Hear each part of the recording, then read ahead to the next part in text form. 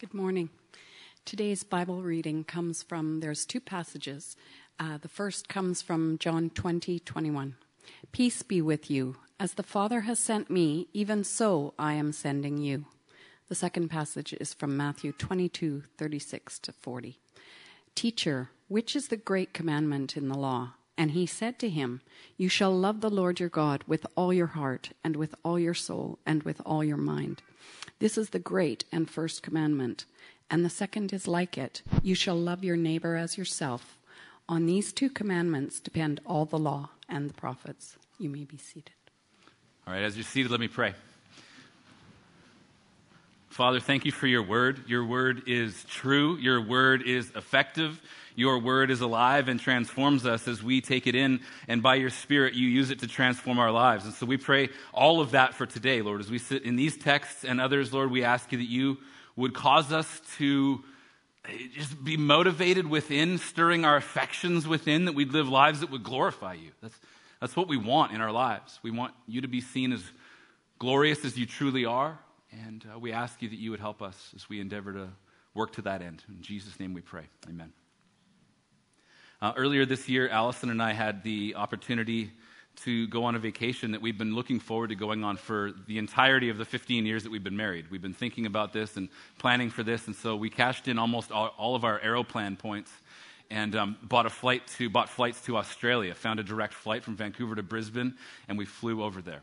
And we got to go and see some of the places that I visited prior to coming to Christ that were very influential in my life. And we got to go there together and see that and just celebrate 15 years of marriage and what a joy it is to be with one another. She'd always wanted to go there. And so I found this little quiet beach town where things are really cheap. And I booked an Airbnb apartment there. And we get to the quiet little sleepy beach town on the east coast of Australia. We check into this place. And as we're going in, they say, oh, here's some free vouchers for the surf club down the street. And because we love free things, we said thank you. And we took our free vouchers and we walked down the street a couple days later and we went into the surf club, going in for the opportunity to redeem something for free. Just very thankful and stirring our affections for Jesus because we like that. Go inside. There's a security desk. But this is not the restaurant we were thinking it would be. We walk up to the security desk, and the attendant there who's doing security says, hi, where are you from? And we said, well, we're from Canada. Oh, okay, then that's good. Could I see some identification, please? And I thought, I just have a voucher. I just want something for free. And so we gave our identification, and they actually took copies of our identification while we were filling out all of the information that we had to fill out on this digital form on a tablet. We had to write all of our info in. We had to input our passport numbers. We had to sign the thing. And this is all at the security desk at the front door of the surf club. I thought, man, this is a lot of hoops to jump through, but we do like free stuff. And so we jumped through the hoops, and it turns out that the surf club is a private members-only club. It's a private members-only club, and the only way that you can actually get in as a visitor is if you're not from there. You qualify to get in for your one free pass. And so we pass the security desk, and we start walking down this long corridor, big walls, and kind of a high ceiling like this in this room. And down the corridors along the wall, there's photos, and very nicely put there, all in frames. And there's these photos of the glories of the past, of the surf club. And I started to realize the photos are all pictures and old historical photos of men in rowboats. And they're men with those little beanies on, and they're part of a life-saving club. This was a rescue club at one point. And they're all rowing together in a rowboat through the surf, from the shore out to the place where there's maybe a capsized boat or a vessel that's in trouble. They're rowing out through the surf, through these huge waves, to go and save people in the middle of storms. Now, this private members club used to be a rescue society. This place that was once a rescue society where they risked life and limb, rowing into storms to save people, had now turned to a members club that had a dress code and a security check-in desk. Now, here's the thing about being a preacher. I'm never not preparing a sermon. Now, I wrote most of this on my vacation. Just don't tell Allison. Because as soon as I was standing there, I'm walking down the corridor and all these photos, and everywhere in the restaurant you go, there were pictures of the lifesavers and there were pictures of those who had been saved. And they were all very old pictures. And then there was a bar and a casino and a private members club. Everybody looked pretty comfortable and not in need of saving. One of the great fears I have, now that we're 5 years in as a church, is that we would get comfortable having been rescued, and that we as a church would forget about the radical nature of God's saving grace, and that we'd get comfortable here, and that we would forget our origins. And I'm not talking about our family of origin. I'm not talking about where you grew up or who you grew up with. And I'm not talking about the origins of this local church on the corner of 43rd and Prince Edward in South Vancouver. I'm not talking about that. I'm talking about the radical nature of the origins of our church 2,000 years ago. My fear, and I know fear is not something that's good, but my fear, my worry, the thing I take to the Lord and say, I'm worried about this. Lord, would you please take this? Would you please give us wisdom to lead so that we don't end up like this? Would you please help us, God? My concern would be that we get so comfortable in the nature of being rescued that we forget that we're called to rescue. I don't want to be the kind of people who we look back years from now and we've got beautiful historical pictures all along the corridors of all the wonderful things that God did in our midst when we were still active.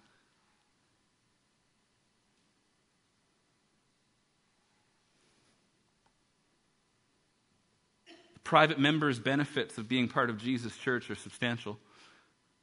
The private member benefits of being part of Jesus' church are outrageously good. They actually go on into eternity. This is a good thing. But we can never forget the origins of the church and the mission that we're invited into, that we're called to live into. And we have enough churches, church buildings around this city that are sort of empty, and they've kind of turned into museums. And there's pictures along the hallways of the things that they used to do. We have enough of those in Canada. My fear is that we would become that. So there's a point after Jesus' resurrection where he's talking to his disciples, and as you already heard the text read from John chapter 20, verse 21, he's talking to his disciples. This is after his resurrection. He's teaching his disciples. He says, "Peace be with you. As the Father has sent me, even so I'm sending you." Peace be with you. As the Father sent me, even so I'm sending you. What does that mean? There's two parts to this. There's the part where Christ is sent by the Father, and then there's the part where Christ sends us. What that means, if you look at the first part of it, is that our God is a missionary God. He came on a mission to rescue. He came on a mission to save. He came on a mission seeking us who were lost. It means he left his eternal comfort and he incarnated. He became man. He set aside all of his divine comforts. He did not set aside his divinity. He set aside his divine comforts, and he was born as a helpless baby boy. Father sent the Son, who lived a life empowered by the Spirit to accomplish our rescue, our redemption. He counted not equality with God a thing to be grasped, but emptied himself, having taken the form of a servant, it says in Philippians chapter 2. He humbled himself to the point of death, it says even death on a cross. And then it says, therefore God has highly exalted him and given him the name that is above every name, for that at the name of Jesus every knee would bow in heaven and on earth and under the earth. Every knee would bow. And every tongue would confess that Jesus Christ is Lord to the glory of God the Father. Christ set aside his divine comfort and entered into the storm of our life on a mission to rescue and redeem and to save. Father sent the Son. This was promised about 500 or 600 years before Christ was born. God spoke through the prophet Ezekiel. The prophet Ezekiel wrote this down so that we could be edified, so that we could be strengthened, so that we could understand who God is. God revealed himself to us in his word, and he said, this is what I'm going to do one day. That's what it says in Ezekiel 34, verses 11 and 12, and then in verses 15 to 16, it says, for thus says the Lord God, behold, God says, me, here I am. Behold, I myself will search for my sheep and will seek them out. As a shepherd seeks out his flock when he is among his sheep that have been scattered, so I will seek out my sheep, and I will rescue them from all places where they have been scattered. Verse 15 says, I myself will be the shepherd of my sheep, and I myself will make them lie down, declares the Lord God. I will seek the lost, and I will bring back the strayed, and I will bind up the injured, and I will strengthen the weak, and the fat and the strong I will destroy. I will feed them in justice. Verse 12. I will rescue them from all places where they've been scattered. Every place where the flock of Jesus has been scattered. The promise from the prophet 550 or 570 years before Jesus was born was that there was one who would come as a shepherd, and he would be seeking to rescue those who had been scattered abroad. That's what Jesus said in Luke 19. Jesus said, for the Son of Man came to seek and to save the lost. This is the purpose statement of Jesus. I came to seek and save the lost. See, I want you to notice that it is in the very character of God to seek. The promise was that Christ would come and do this. Christ came and did this. But you can see this all the way back from Genesis chapter 3 onward. Our first parents, Adam and Eve, fall into sin in the Garden of Eden. They rebel against God. They disobey his commands, and then what do? They go and they hide. They cover themselves up in shame. And they're saying, we feared you. What does the Father say? God comes to them and he says, where are you? Knowing full well where they were, what are you doing? Well, we hid ourselves because we're ashamed. They ran and hid, and God came to seek them. He is a pursuer of his people. It is in his very nature and character to pursue us. And it seems like when we sit around as a body of believers, and most of us here are followers of Jesus. I know that some of you are trying to figure out who Jesus is, and you've got friends who are trying to walk you through that, and you come and you gather, and you're worshiping with us, and you're trying to figure it out what is the reality of life look like, and what is this Christian story all about, and who is this Jesus Christ, and why do I need to know him? And so we talk about that, we look at that. But when we sit around as a group of believers, we'll tell stories of when I came to Christ. And I'll say, so when I came to Christ in the summer of 2001, and we tell the story that way, as though I came to Christ. And that's true. There's truth in that statement, but don't forget that before I came to Christ, he came to me. It is in his nature and character to seek us. He doesn't let us go. He has pursued you. And that's how you got to the point you're at now. We were once dead in sin and trespasses. And he sought us out and made us alive in Christ. We were once lost and now we are found. We were once blind and now we see. Yes, we've come to Jesus, but before that, he came to us.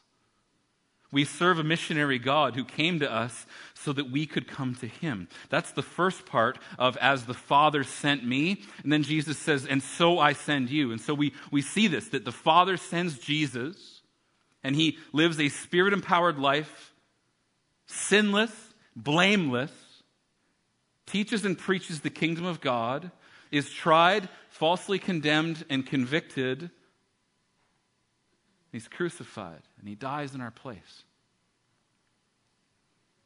He dies, and they take him down from the cross, and they put him in a borrowed tomb.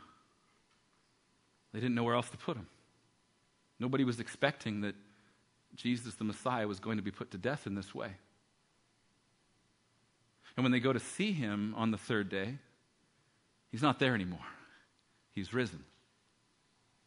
Jesus is risen, and he reveals himself to his disciples, which must have been a trip like nothing else. He reveals himself to many people. The scripture says even 500 people at one time saw him after his resurrection in the 40 days between his resurrection and his ascension to the right hand of God the Father. So Jesus is going around and he's teaching.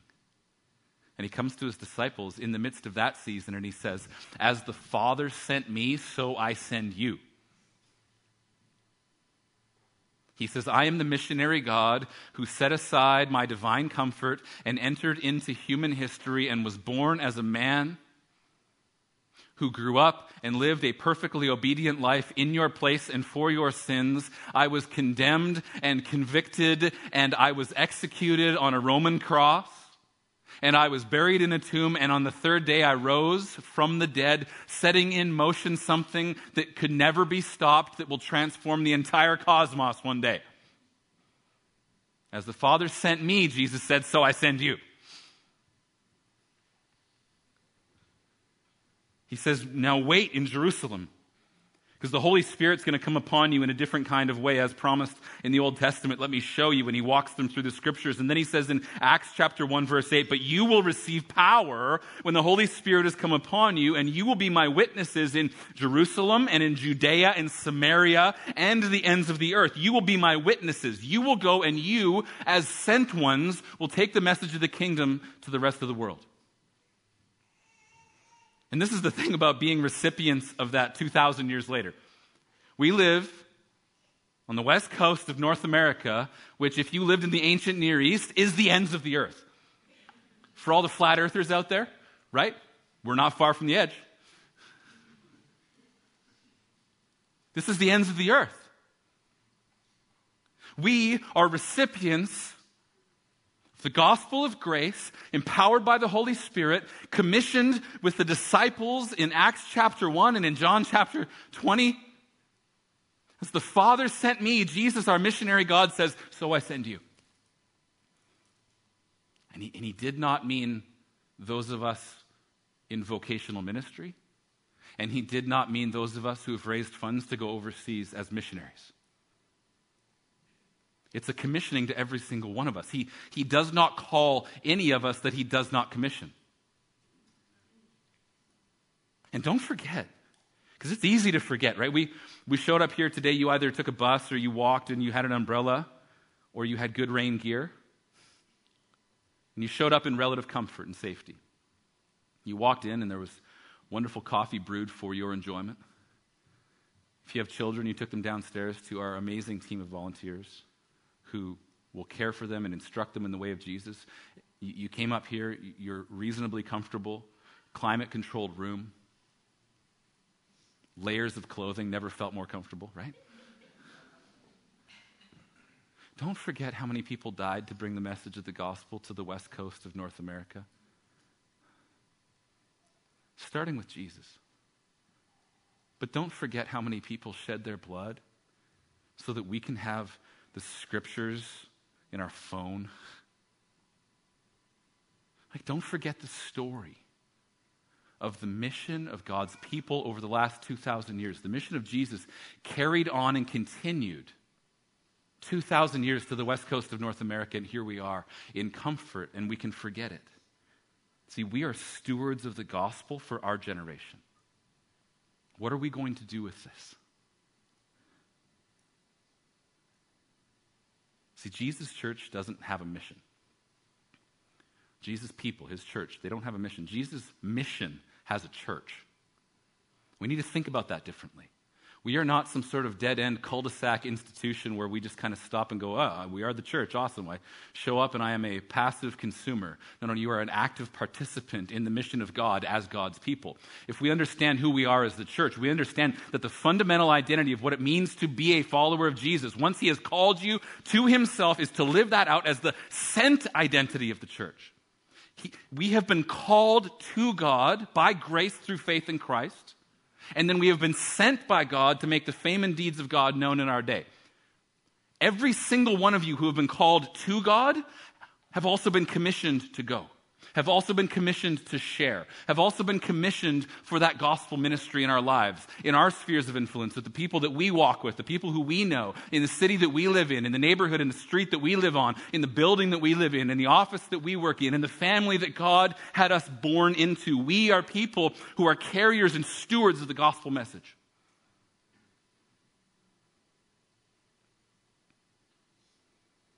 We don't exist for ourselves. We exist to be a people who worship and glorify God. And I think if we worship God rightly, what it does is it transforms us and it reorients our lives around what he thinks is important.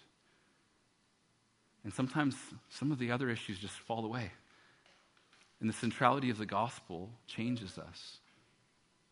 And we're beautifully compelled by the love of God to share the good news that we've been recipients of. Now, in light of the radical nature of the rescue of Jesus, what are we supposed to do? You're sitting there going like, okay, I'm in. What's next? Well, let's start with what Jesus thought was important. Let's start with Matthew 22. He's got some religious leaders who come and ask him questions. They come to him and they say, "Teacher, which is the great commandment in the law?" And he said to them, "You shall love the Lord your God with all your heart, with all your soul, with all your mind. This is the great and first commandment. And a second is like it. You shall love your neighbor as yourself. On these two commandments depend all the law and the prophets." All right. This seems simple enough, right? Love God, love people. In the bag, right? Yeah, if you're not a follower of Jesus in the room, the reason it's so quiet is because it's not simple. Love God, love people. This is not that complicated. Even Jesus is distilling down the nature of the law, which in the first 5 books of the Bible, there are 613 explicit commands. Jesus is distilling that down, going like, love God, love people. You go, thank you, Jesus. It's very helpful.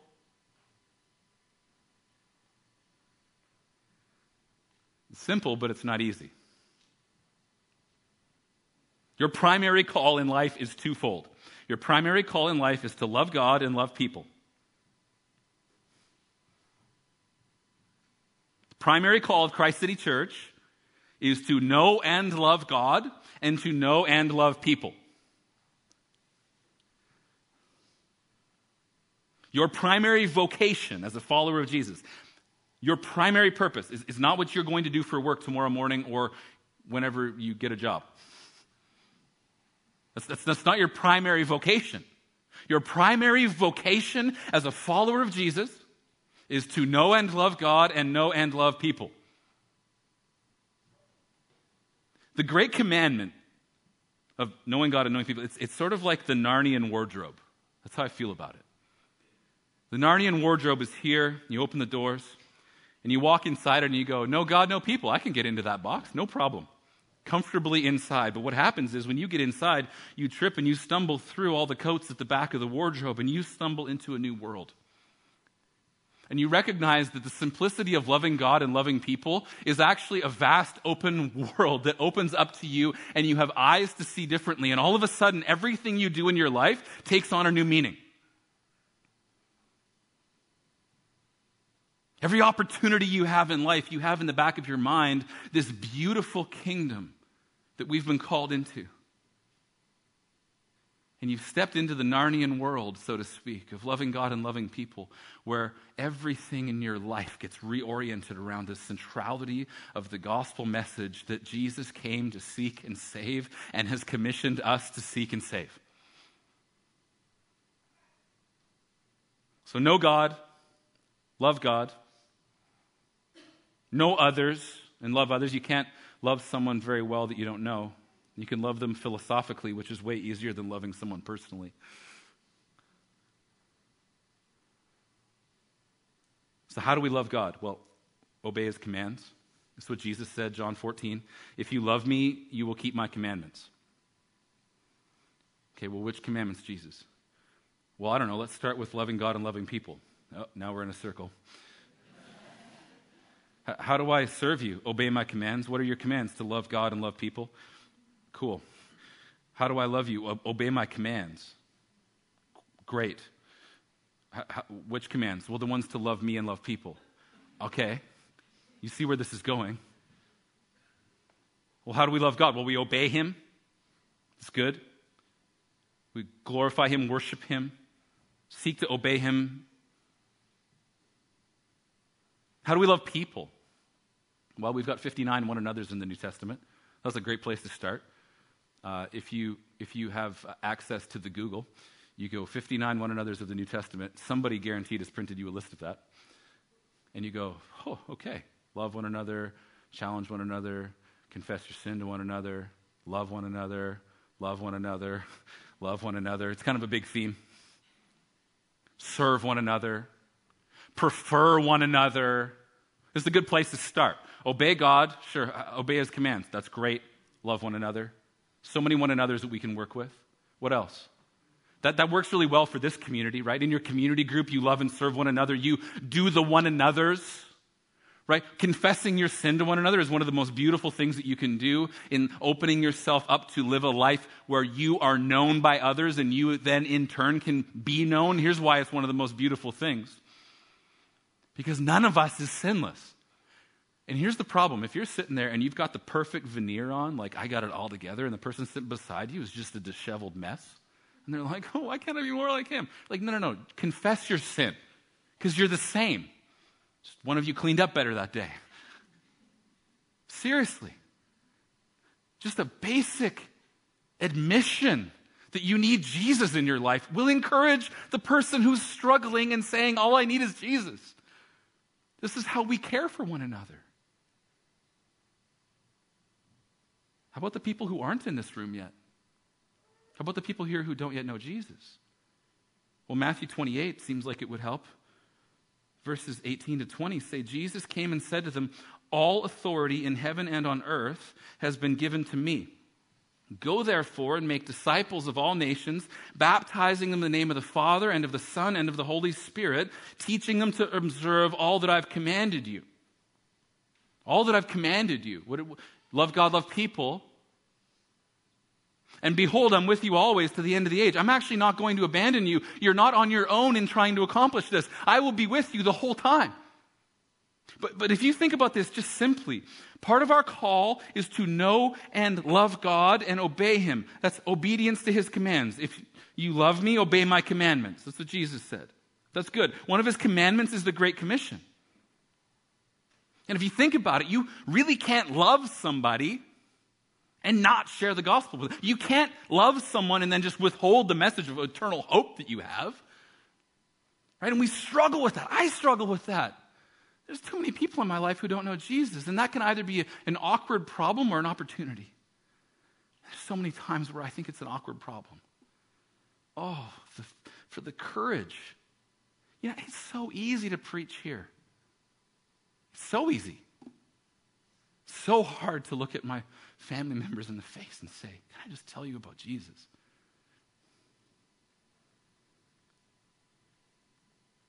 Dr. J.I. Packer, who is a theologian who taught at Regent College here in Vancouver for a number of years, he said, as love to our neighbor suggests and demands that we evangelize, so the command to evangelize is a specific application of the command to love others for Christ's sake and must be fulfilled as such.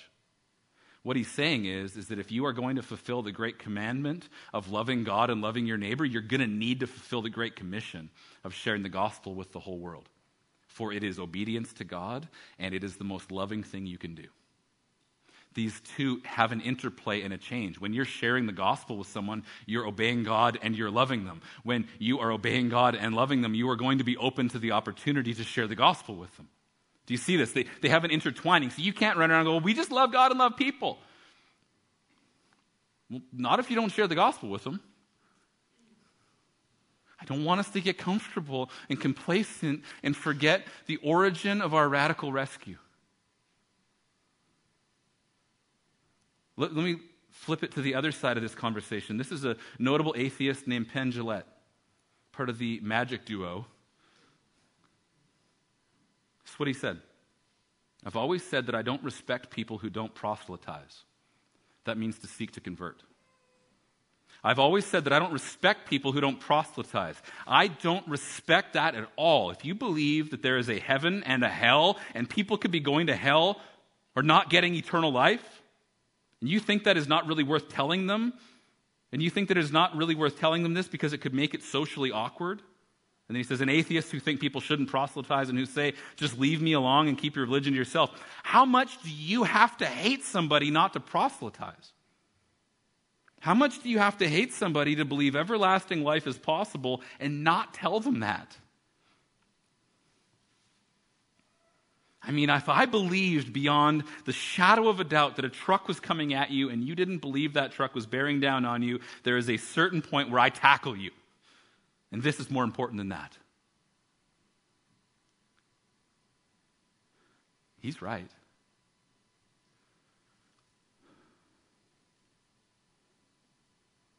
Christ City, I believe in hell.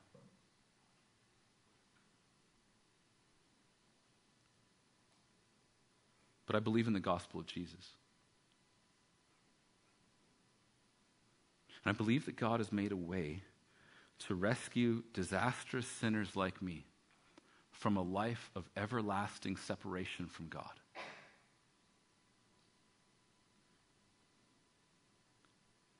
And I believe in hell. And I love this city.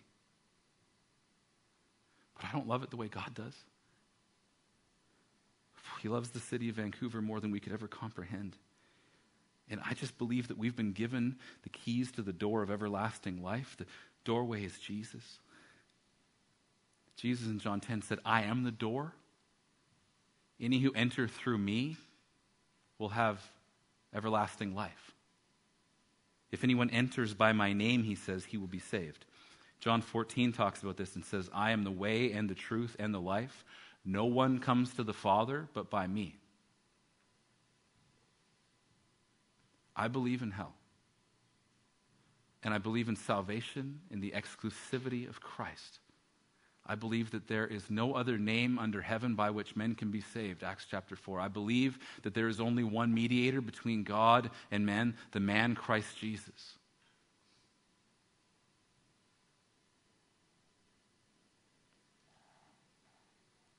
Man, am I ever thankful that when I was 19, there was a young woman who told me about Jesus. And I'm so thankful she told me that there was a way. I'm so thankful that she looked beyond the awkwardness of the potential rejection in our conversation and in our relationship, and she threw me a life preserver in the midst of the storm of my own lostness. I'm so thankful she knew she was called to rescue. But listen to me, please. You can't share what you don't know. And you won't share what you don't love.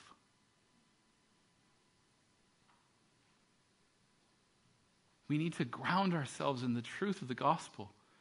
And we need to work it into our hearts in a way where it becomes our highest love. Where God is the treasure above all treasures. And it just sort of over time, it starts to bleed out of your life. And listen, I know that's a hard word. This is why in October, November, Dave and I were talking about it this week.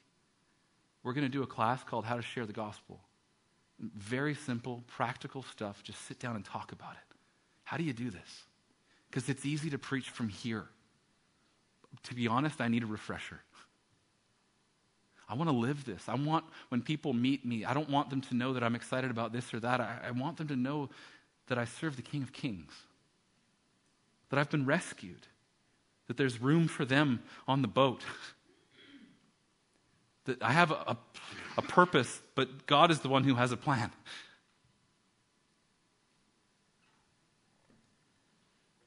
See, we're not passive consumers of Christianity. We're active participants in it. We're not dress code adherents to a private member club. We are the church. We are the men and women who row into the storm because we have the good news of rescue. And we go to see if there's anybody there we can save. We do zero saving. What we do is connect people to the reconciling work of Christ so they can enter into relationship with God. The goal of the mission, and don't forget this is the why. See, the goal of the mission is not the mission. The goal of the mission is that we have a relationship with God Almighty. See, think of it like this. We have the message of reconciliation with the world around us. That's what it says in 2 Corinthians 5. We are ambassadors of reconciliation. God making his appeal through us. It says, we implore you on behalf of Christ, be reconciled to God. That's beautiful. We have been given the ministry of reconciliation. That is amazing. That is glorious. But that is not the end goal. See, if Allison and I have a fight and we reconcile, That's great. The goal is not to say we have reconciled. The goal is the relationship that comes after. See, the goal of the mission is God himself. It is introducing people to him so that they walk in relationship with him all the days of their life, that they are eternally united with Christ their Savior. It says in Revelation chapter 21, verse 3, "Behold, the dwelling place of God is with man. He will dwell with them, and they will be his people, and God himself will be with them as their God." See, the end prize, the end goal is Jesus dwelling with us bodily. It's amazingly incomprehensible. But this is what it says in the next chapter, and I love this text so much. It says, "The angel showed me the river of the water of life." This is a picture of heaven, the New Jerusalem. "Bright as crystal, flowing from the throne of God and of the Lamb through the middle of the street of the city. Also, on either side of the river, the tree of life with its 12 kinds of fruit, yielding its fruit in each month. The leaves of the tree were for the healing of the nations. No longer will there be anything accursed, but the throne of God and of the Lamb will be in it, and his servants will worship him." Verse 4 says, "They will see his face, and his name will be on their foreheads. And night will be no more. They will need no light of lamp or sun, for the Lord God will be their light, and they will reign forever and ever." And so the end goal and the greatest part of the mission of God, I think fully understood, is better than a sinless existence. It's better than all the promises of heaven. It's better than all of those things. The promise is Jesus, our treasure. And it's seeing his face. Jesus' presence and Jesus' face. Thanks for listening. For more information about Christ City Church in Vancouver, please visit christcitychurch.ca. We invite you to join us in praying that God's kingdom would come in Vancouver as it is in heaven.